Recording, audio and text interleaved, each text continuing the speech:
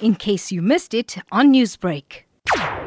For a very long time, historically, wages have not kept trend with rising levels of inflation. So what we are seeing now is that people have gotten to the stage where they are no longer able to cover any extra expenses. There is just nothing left in the budget. So when we look at the prices of food, for instance, foods such as maize meal, rice, sugar, cooking oil, potatoes, onions, chicken, tinned fish, etc. Across South Africa, our basket over the past 7 months has increased by 183 Rand and 22 cents, or 4.8%.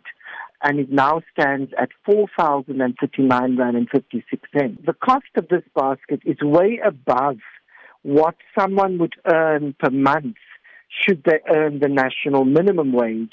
Price escalation is happening way above the ability of ordinary South Africans to be able to afford these prices. How then can we mitigate this?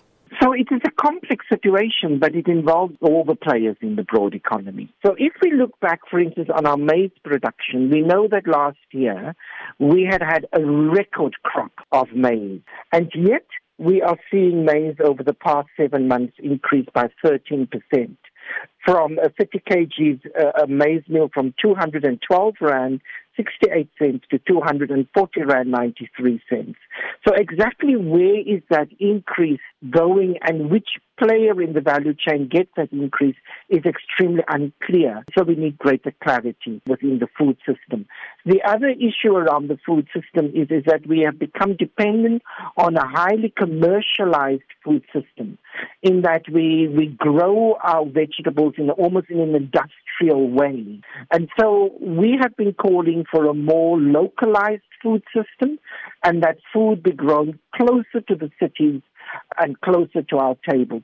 And then finally, we have to look at the whole area around our macroeconomic policy. And one of the ways of looking to grow our economy is to focus rather on creating livelihoods rather than the formal job market, where people can use their skills and their opportunities to produce something or sell something that will bring in an income. If the price of food continues to go up in this way, what impact will this have over the next few months? We find it absolutely scandalous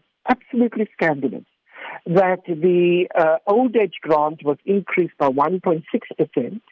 The child support grant was increased by 2.2%. We know from our research that the old age grant and the child support grant are by and large being used to purchase food. So what this means in effect, those who are living off social grants will have to buy less food this year than they bought last year, or they would have to buy less nutritious food. But that also means that we will increase our disease burden in the next 10 to 15 years, because that will lead to an escalation of child stunting and non-communicable diseases like diabetes and high blood pressures, etc. So in a way, we have to ensure at the very least that households are able to afford sufficient and nutritious food. Newsbreak, Lotus FM, powered by SABC News.